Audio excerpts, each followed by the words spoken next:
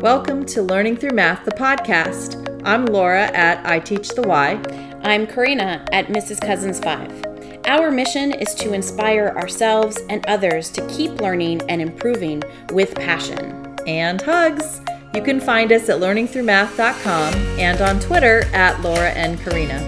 Come and join us on this journey of learning.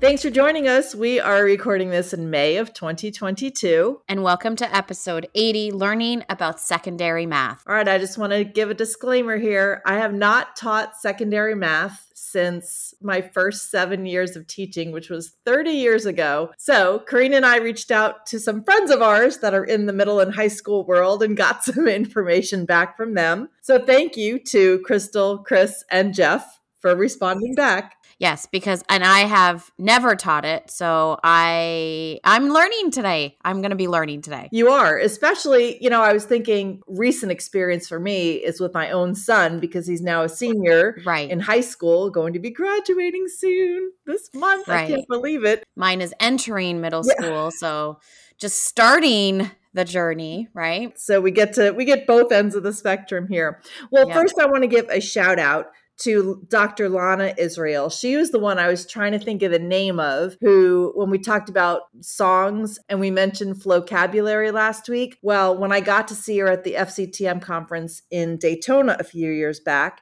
she's the founder of Musology.com. Teachers and parents, you definitely want to check that out, especially if you have a secondary student, a middle or high school student. Nice. All right, I'm going to share my reflection about Estimysteries from this past week. I decided not to do rookie mistake again. I learned from my mistakes. This time, when I had the students choose their estimate and we finished clue 1 and, the rest of the numbers disappeared and we were left with whatever was left. Yep. I specifically said, choose a number that's close to your original estimate. And that made all the difference in the world. Good. I'm so happy I was able to do that. Good news for this week. It was Teacher Appreciation Week. And let me tell you, I want to give a special shout out to my principal, Amy Lopez. I now definitely know her love language is food. We got so many great treats this week. We had breakfast on Monday. We had rolled ice cream on Tuesday, where she had this company come and bring out that round pan and actually do the rolled ice cream in front of us. Oh, so delicious. So delicious. We got snacks on Wednesday. And by the way, Tuesday, all of us in the whole school, we all just ate ice cream for lunch that day.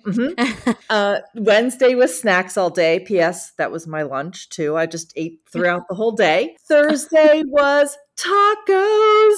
Oh my gosh. I'll have to put a picture up. I'll put it on Twitter of everything that the PTA, the spread that the PTA put out for us. Oh, I didn't take a picture of the spread, but I did take a picture of the board that had all the chalk written of everything that they had. Oh my gosh. I was stuffed that day. It was so good. And then Friday was a drink cart that they put out. So of course I got my Coke because, that's my drink of choice. But we also started Flamingo Friday. So each of us got a flamingo that you blow up for your drink container. I guess you can put it in the pool, but me, I'm such a pool person. No, put your drink in there and it'll float. But there were 5, I think, raffles called. I won one of them. Stop, you did? I did. I won this beautiful, it says BU journal. Oh, that's so cute. And some little lotion. And I said to the person who handed me the bag, I said, oh my gosh, I'm going to use this for my notebook for my podcast. She goes, that's exactly what I was thinking when you won it. Because I said, I just use, regular spiral notebooks. So isn't that so pretty? That's so cute. I'll put that picture on too, so everybody can join in with me. So they're actually going to call numbers once a week on Fridays. It's Flamingo Fridays this month. So lots of people are going to win different things. Isn't that adorable? That's exciting. That is. I really like that. I also got spoiled this week with Teacher Appreciation. Well, we had PTA do breakfast, a lunch, and snacks throughout the week. Also, We also got like an umbrella with our school logo on it. And then I had parents who like just spoiled me also. I had lunch delivered to me. I had a coffee brought to me in the morning. I had like just flowers and plants and just love, lots of love. I had this one kid who made, because we do like student shops, and so they sell their own merchandise. She, with her store, she makes hydro dip canvases, and I'll take a picture and I'll put it up too, but she made me one that's like blue and purple, and it's so pretty. So I'm going to put that up in the classroom, and it'll be there, it'll stay one of those things that will just stay there always. So I've really felt the love this week for sure. And then I also got another student who reached out to me from last year. He emailed me and he said, "Hi, Mrs. Cousins. I know you said to reach out anytime, so I'm reaching out to say hello." So I emailed back, or he actually made a document and like a Google Doc. So he typed that, or I wrote in the document. So he hasn't replied yet, but I did email back and said, I replied in your document. Go take a look. So we'll see what happens if he checks it this weekend or maybe next week. When former students reach out. And I'm actually friends with some of my former students on Facebook, which is so cool because then I get to see, where they are now. And that is fun. It's hard in 5th grade because they leave, they physically leave. So I don't see them again unless they have a sibling. If they have a sibling, then I get to see them again. But for the most part, when they're gone, they're gone. So I love hearing back from them and when they reach out. So I love that. I know. All right. Well, let's get into today's topic, learning about secondary math. And first, we're going to say again, ditto to everything that we had said previously. And we're just going to add some other things that some of our friends had let us know about, right? Right. Some advice of what to do, how to help your, what are we calling them? Your large kiddos. Big and really big. One thing for sure was continuing to have students work and explain and show their work and talk about math. I think that that's something that we really articulated as well in the previous episodes. You want them to discuss and explain and say it in their own words. And I guess along that same thought is having students create their own notes, because and I think that this is what Peter talks about a lot too, notes to my forgetful self. Right. If they're the ones who are making the notes, then it makes sense to them. That's what you want. You don't want them to just be blind copying something, because then that's not going to sink in. But if students learn how to make notes, how to take notes, it's an art. It's not something that's easy. A colleague of mine was telling me about a note-taking system. I think it started with an F. But so you have different systems, right? You have like the Cornell method. Right. You have prayer model. So there's like lots of different things that are out there, but I think it's important for students to figure out what works for them. Yes. And to piggyback on what you just said there, one thing is about parents realizing that math is about the process and not the answer. Yeah. And, too many parents are, quote, helping at home and trying to focus on getting the answer when it has, the smallest part of math. Right? Right. When we want to talk about math. I think this is also the age where we really want to try to encourage students to be self-advocates, and that's what was something that a middle school teacher said to us, to really encourage your child if they're having difficulty or if they have questions, to go and ask the teacher. Don't come home and ask them, because that doesn't help in the whole process really at the end of the day. You want your child to go to their teacher and advocate for themselves. We should have said this in the previous few episodes too, because I say that to all the kids in all the grades. If you don't understand something, ask. And I even especially tell my 5th graders, you're welcome, middle and high school teachers. I say to the kids, if you don't understand something, bug your teachers. Ask, why does that work? Show me either hands-on or a visual way until you understand it. Yes, I tell them too. Make sure to ask why. Don't allow someone to just give you a procedure, just do it this way, right? Exactly. Like, make sure that you ask the question of why. Why does that work? Why do I have to do it that way? Could I do it a different way? Yes. Is there another way?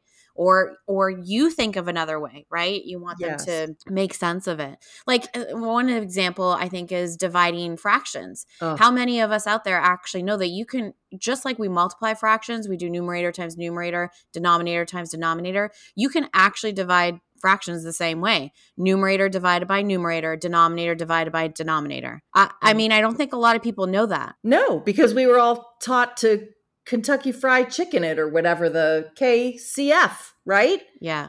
Well, yeah, we just said multiply the reciprocal. Yeah. Another thing is for parents to be aware that if their child is struggling in whatever math class they're in right now, let's say Algebra 2, it may not be that they're struggling with the Algebra 2 stuff. It's because they have gaps in their learning from Algebra 1 or pre-algebra or even sixth grade or below math. Right? Yeah. When I taught, it's funny, when I taught third grade, I always said to the fifth grade teachers, you have the hardest job on this campus because you have to be a kindergarten teacher, a first grade teacher, a second grade teacher, third grade, fourth grade, fifth grade.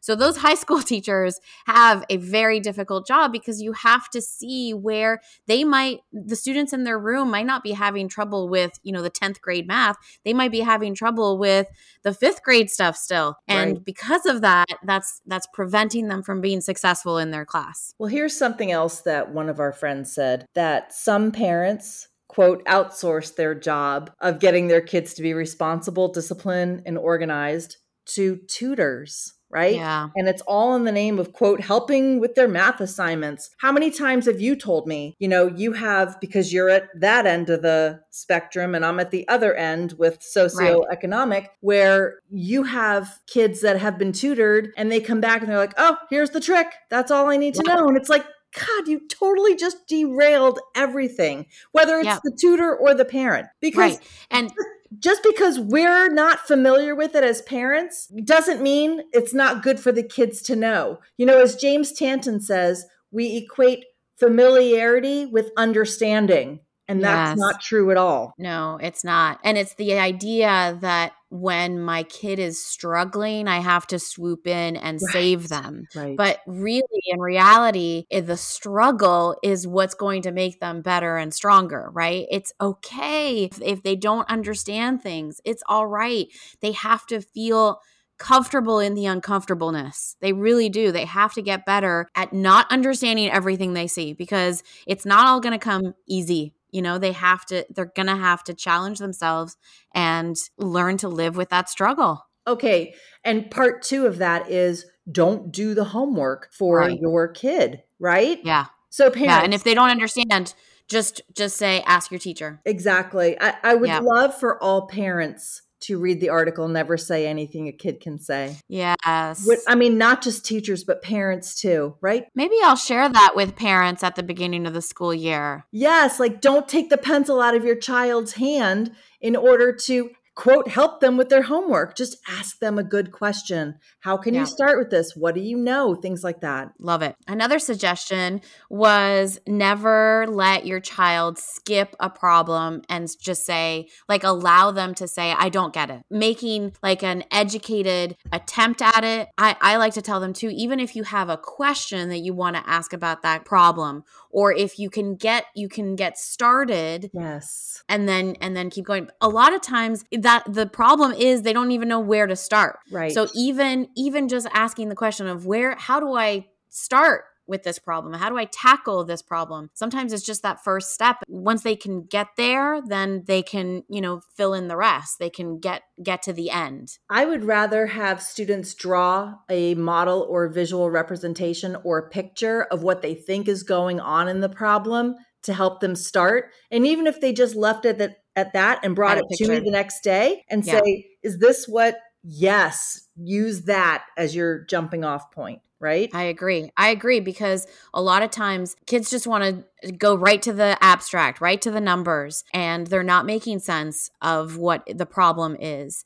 But if they just drew a picture, they would start to see what's happening, right? So it really is important to make that model and draw it. So to circle back, in case people didn't listen to the previous few episodes of what we were talking about, having your kids estimate all the time especially when they're driving, right? How far do you think we're going to go?